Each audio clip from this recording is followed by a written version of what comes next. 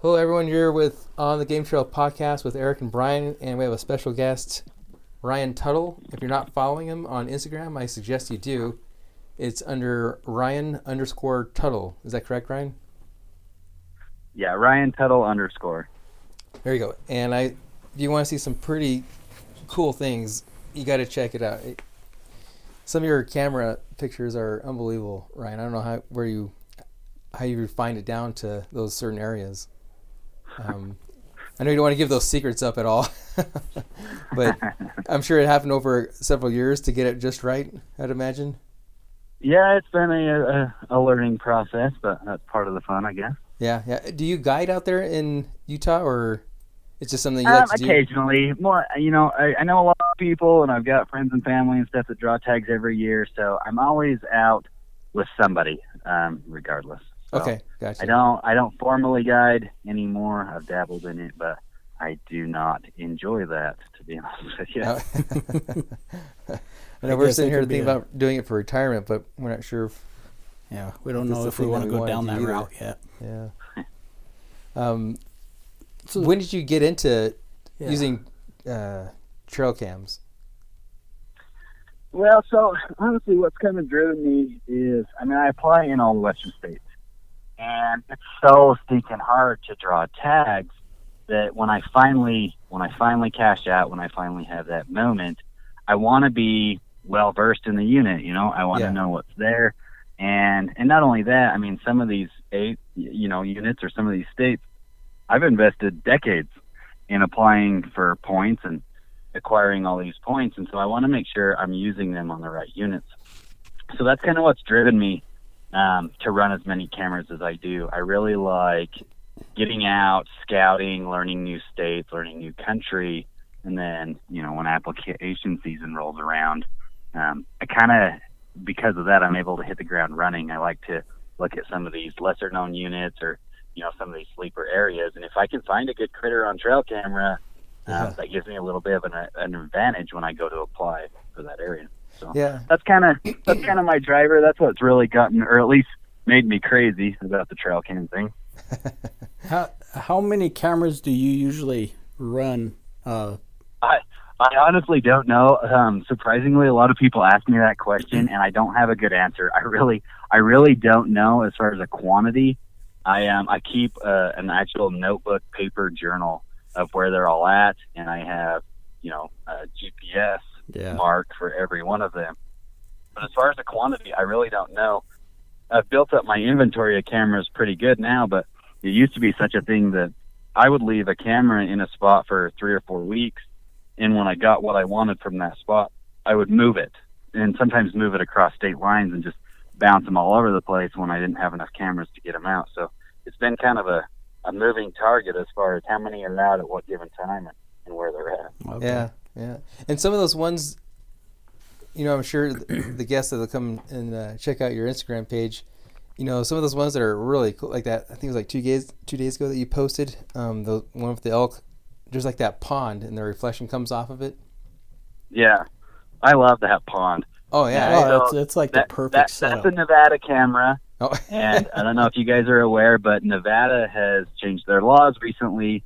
And I've always had this vision in my head of getting just one of the big bulls from that area wallowing in that pond.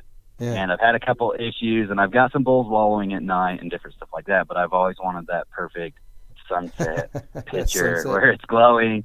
And now with the new laws, I'll never get it. And I'm so bummed about that. I really love that spot.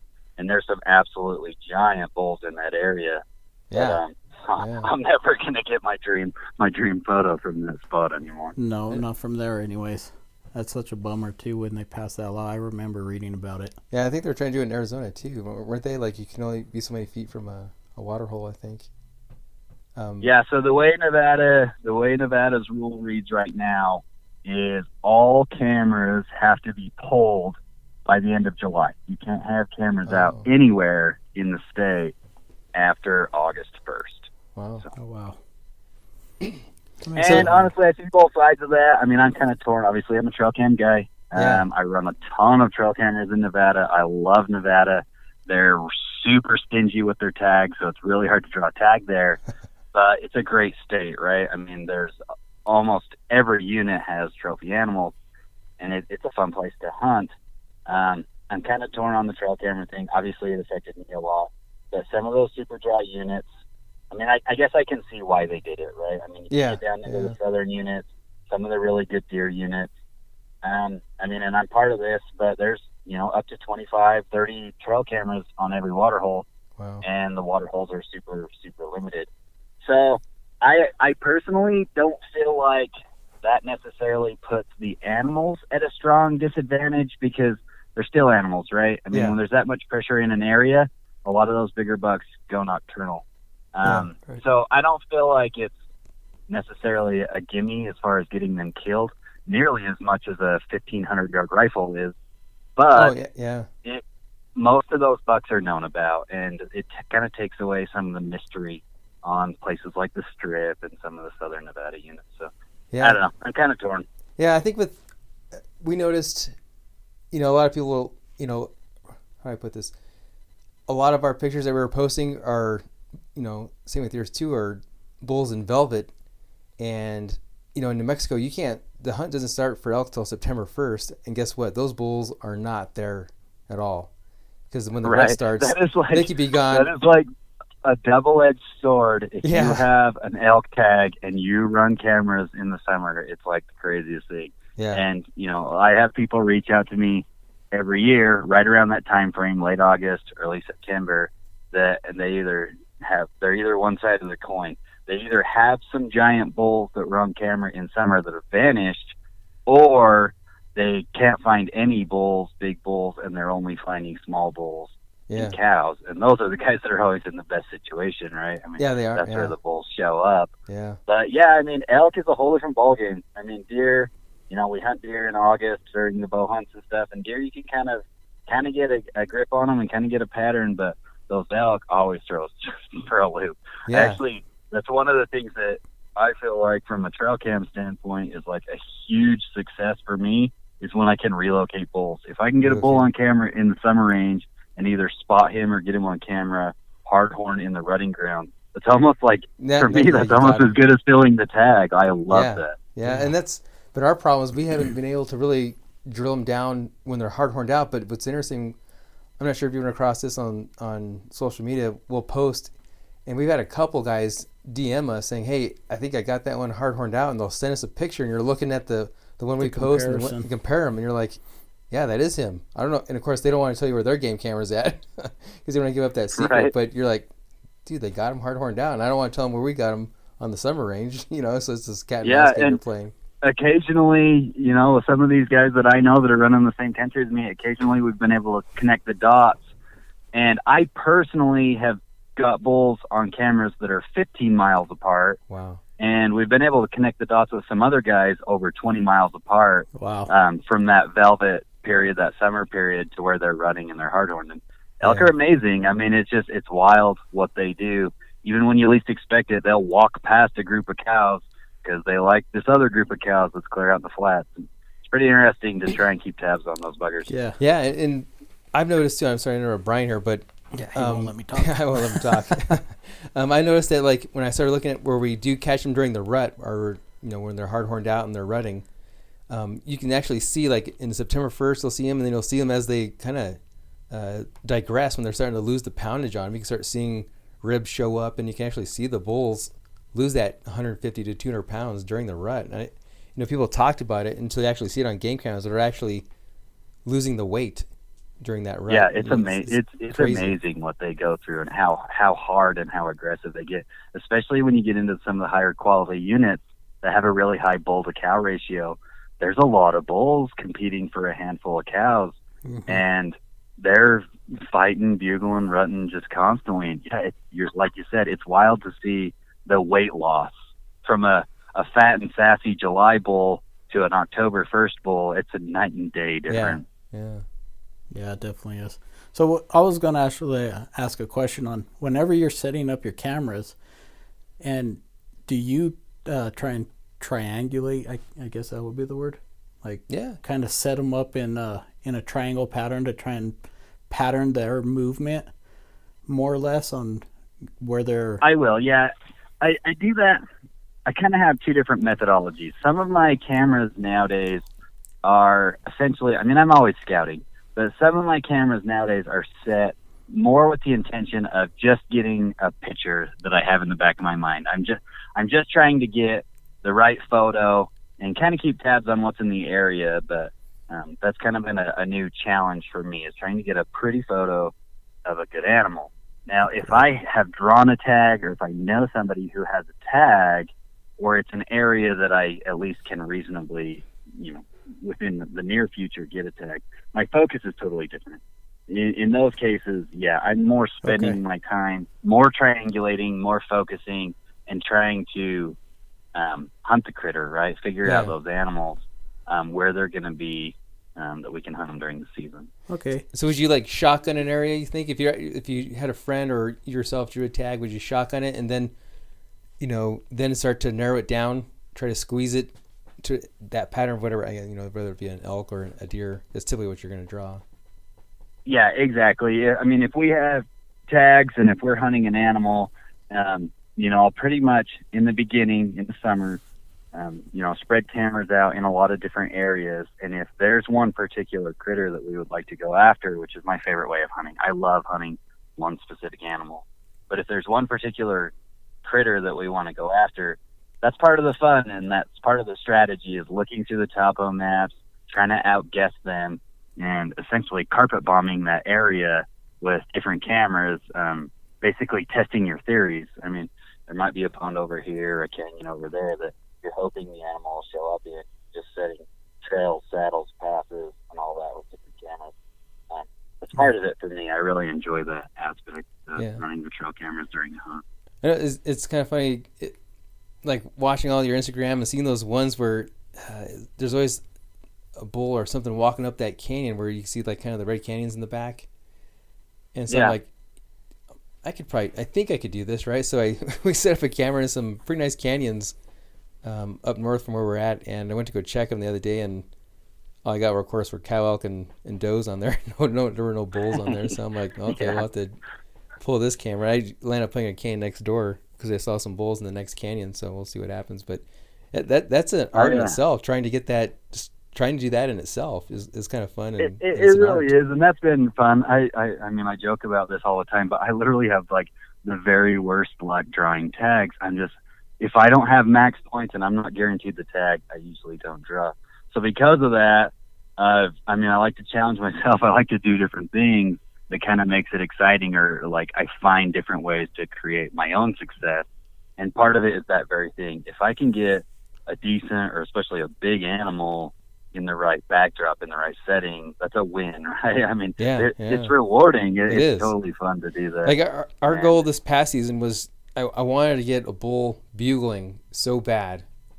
And when I first picked up that camera, we put it in an area where it's a covenant unit, but we knew, or we were hoping to catch him. And like one of the first ones that I caught was this big bull bugling right in front of the camera, and I text Brian right. I was like, "We did it finally! We got it!" We set ourselves success in that, right? Like, success. I mean, we set our goals. It's fun, and you learn a lot about the animals in doing that. You learn where they're going to rut and how they behave, and I've got some areas that they will only show up in the dark, or they'll only show up at night. And there's one area that I found that was kind of cool. It's kind of unique. It's actually out in the desert. It's in the flats, and there's just this narrow, it's maybe 15 feet wide, but there's this narrow, just flash flood little wash. And I, stumbled onto this area, and there's a lot of treks in it, and I had watched a couple deer and elk dive into this little draw when they had been spooked. And just out of curiosity, I set cameras in there. I've ran cameras in there for a few years. And the weirdest thing to me is every single animal that I have ever gotten in this wash is going the same direction. And in my mind, I thought, they're obviously using it. It's hot. It's the desert. They're using the wash, and there's even a little bit of water in the wash. But when I started going through the photos, and the reason this stuck out to me so bad is because I pointed the camera in the wrong direction. Like, I had visions of these animals walking towards the camera of this big, long, deep, weird little wash. And they're all walking away, every single one of them. And that totally blew me away because, there's dozens of animals. This is a pretty desolate area, and there's dozens of animals using this wash to travel in broad daylight, but they're all going in the same direction, and that's just something that I've always wondered about. I mean, it's part of their pattern, but I want to know where the rest of the loop is, because they're not coming down that wash; they're only going up it, and it's interesting. That's crazy. It's cool to learn that, and you'd never know that any other way. Well, I think I liked how you said, you put them in some areas that are like maybe overlooked units, because a lot of times we're starting to find out now there's a unit that we're going to put in for deer that we didn't think much of, but it was close by and that we could get to when it came to game cameras and checking them all the time. And we said, we've seen track in this area, so we put a game camera last year, and we're starting to pick up bucks and bobcats, and we're like, hey, we didn't know what was going on in here. Now we do, And so now you're like, and this unit's actually pretty easy to draw. So now it's on the radar for us, Exactly, and that's been such a fun thing to try, because, I mean, at the end of the day, there's a lot of guys that want to hunt, and there's not a lot of good tags available. And if you're not looking for those sleepers or loophole units or whatever you want to call them, those under-the-radar units, some of them produce, and some of them produce very well, but it kind of takes that tribal knowledge. You're not just going to luck into a critter. And, we've had some pretty good success. I had a pretty good time hunting the over-the-counter archery units in Arizona. And when I first started going down there, I got my teeth kicked in. Oh. It is not an easy place to hunt. It's brutal. I mean, you can spend days and you really won't see a lot of critters. And it's taken me years to get that figured out, but now we have pretty good success. Me and my brother go down every year, and it's one of my favorite hunts now. And just finding those places like that or those opportunities helps me fill my calendar. I mean, you're not going to draw some of these great units in your lifetime. And so looking at plan B and running some cameras in some of these subpar units it's fun.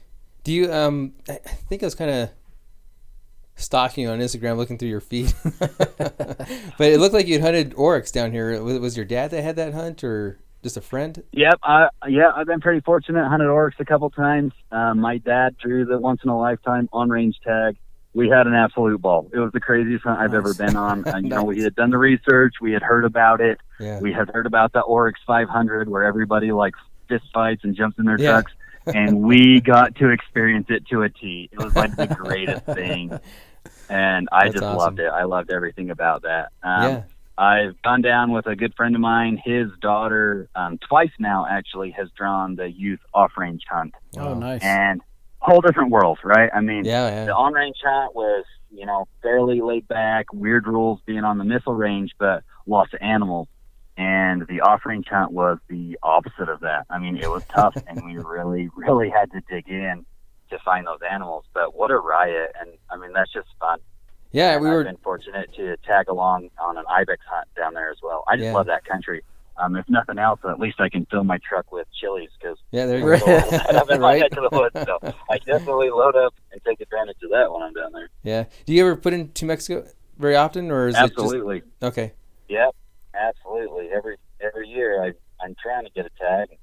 There you go. Kind of pawning over the different options. A few changes this year that I'm pretty excited about. And now my oldest son turned 10 this year, and he went through his hunter safety, so now he can apply down there. Oh, nice. Right. Yeah, for the youth. Yeah, the youth mentor program. Yeah, I'm so impressed with New Mexico and what they do for their youth hunts. I'm from Utah.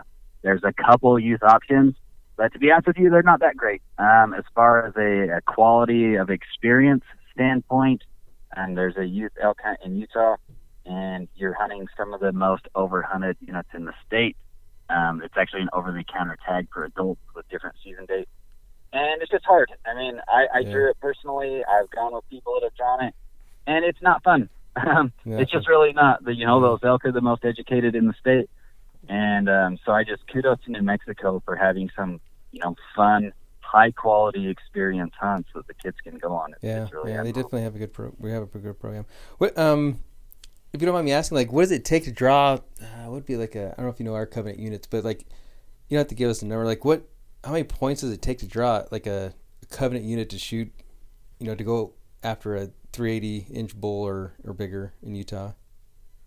In Utah, as a non-resident, most of the best tags in the state take 20 or more points. Wow. Oh, that's a long time. Even some of the better archery hunts, which, a lot of people complain about the archery dates in Utah. The archery hunt in Utah, it's a long hunt, but it ends right as the rut starts kicking off. We kind of have a different program than a lot of other states, and we allow our rifle hunters to hunt the peak of the rut. That's and then crazy. the muzzleloader hunters after that, and they're still in, usually really good productivity. Yeah. So even some of our archery tags for a non-resident are going to take 18 or more points to draw. As a resident, it's hard. Go ahead. I'm sorry. Sorry, what's that? As a resident, was it take you a resident to draw some of these units? As a resident, there's decent limited entry units that you can draw anywhere from guaranteed tags at like 7 points up to 15, 16, and 17 points. Wow. It just depends on the quality of the unit. Yeah. And what it historically has been producing. So see, in a way, a lot of people complain about our draw system, with that lottery draw system, but I think it's actually better than having the point system. I agree. I mean, I am a fan of like Nevada's point system where they square your points, but they don't allocate any tags to max point system. Oh. I like that, but I also do like New Mexico, and I like that New Mexico has those really short season dates, and because of that, they can offer more tags. And it's kind of all over the spectrum from really great high quality hunts to lesser hunts that are easier to draw. Yeah. It's kind of a mixed bag of everything, whereas Utah, it's kind of all or nothing when it comes to elk. Most of the elk tags are, really coveted, and they're really hard to draw. Yeah, it seems like it's in Colorado too. Like, a couple guys that like to do that over-the-counter elk hunt in Texas, in Colorado, and it's a rough hunt from what we've heard, and it looks rough, because they don't limit the number of tags they sell. They just sell, if they sell 1 million tags, they'll sell a million tags with that over-the-counter tag. Right. And so you're like, yeah, man, do you want to? I want to say waste money. You want to spend the money to just go out there with the whole Orange Army, chasing around, the satellite bulls or whatever, and that's on exactly. I think it's the fourth. And I mean, at the end of the day, I mean, I don't envy these wildlife managers that have to strike that balance, right? I mean, some states have gone their path, and everybody has a different view on the way it should go, and you can't please everybody. No.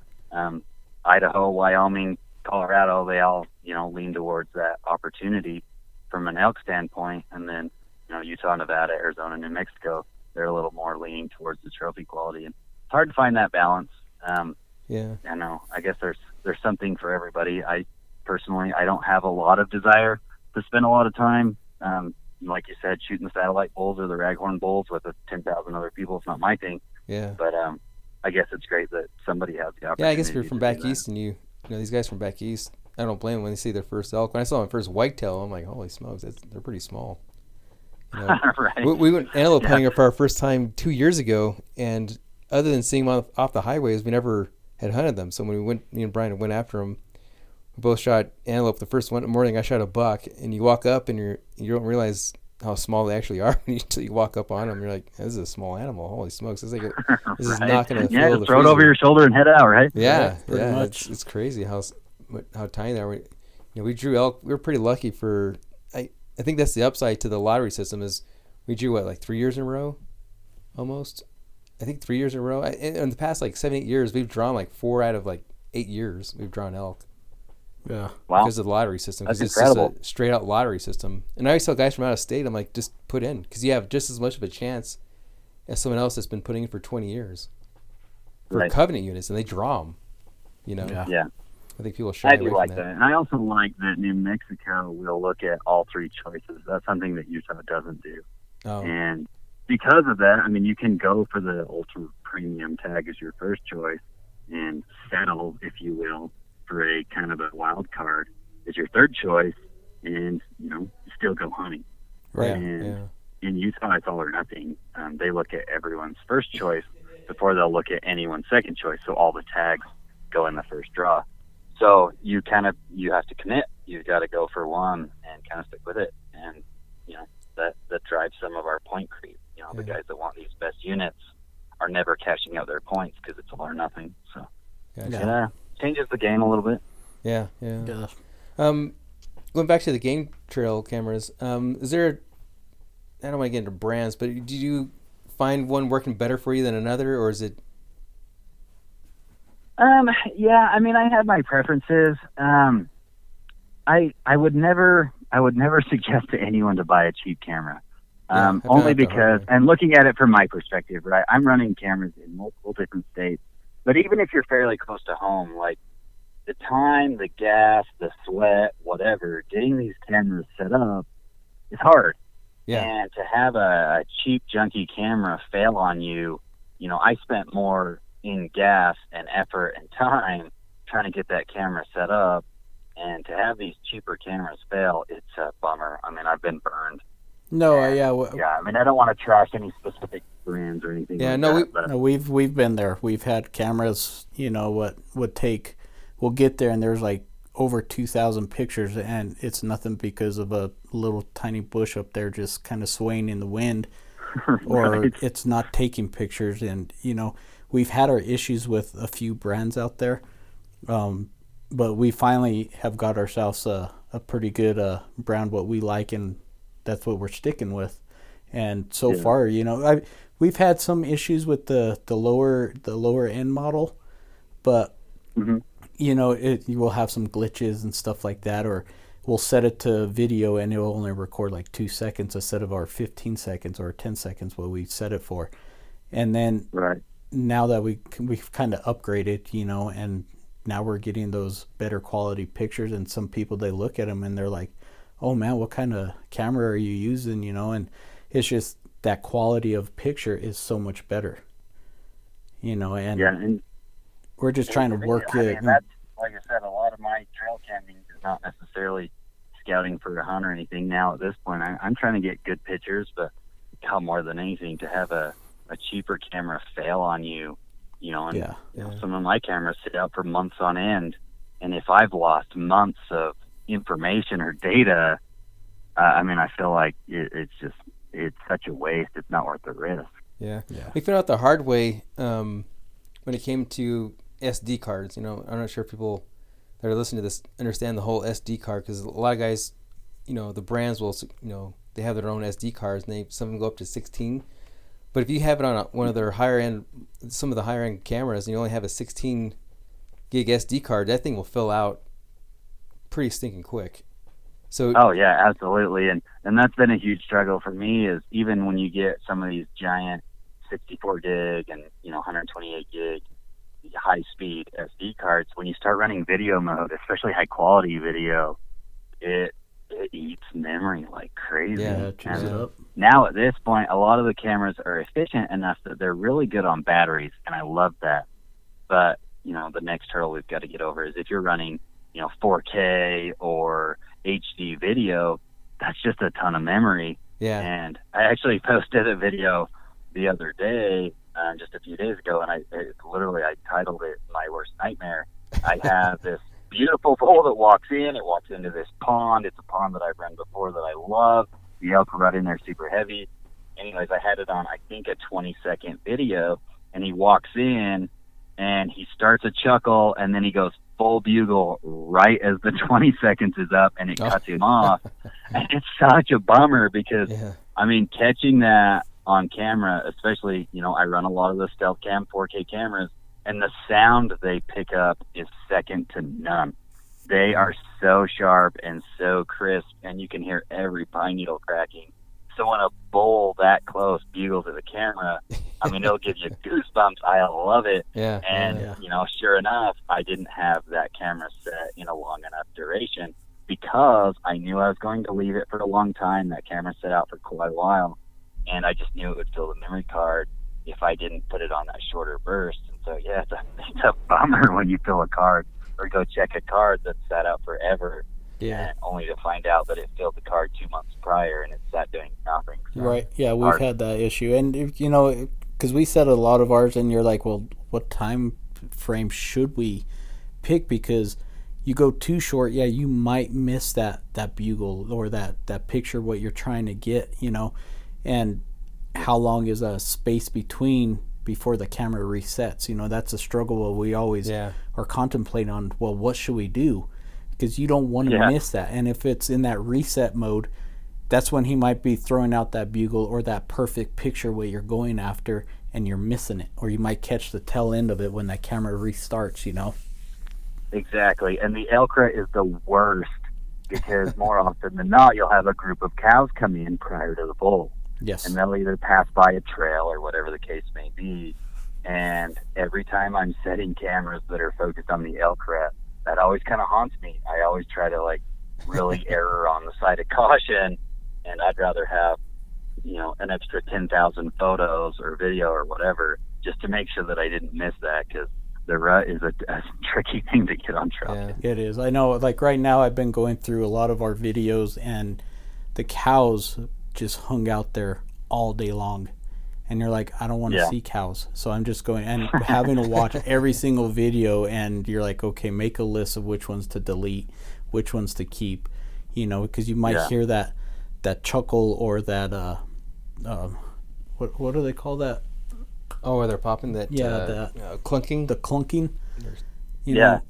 We'll catch that every once in a while. So you might have that bull kind of run through clunking, and you're like, oh, that's perfect, But then you have to watch 100 videos just to get that one video, And you're like, well, okay, time to erase all these because we don't need them, And that's what we're trying to do right now, is just keep all the ones what we want to keep and get rid of just all cows, Honestly, it's a full-time job, right? So, Ryan, it sucks that we have to end this short, but we appreciate you giving us the chance to talk to you, and hopefully you guys will listen and up their game when it comes to setting up trail cameras.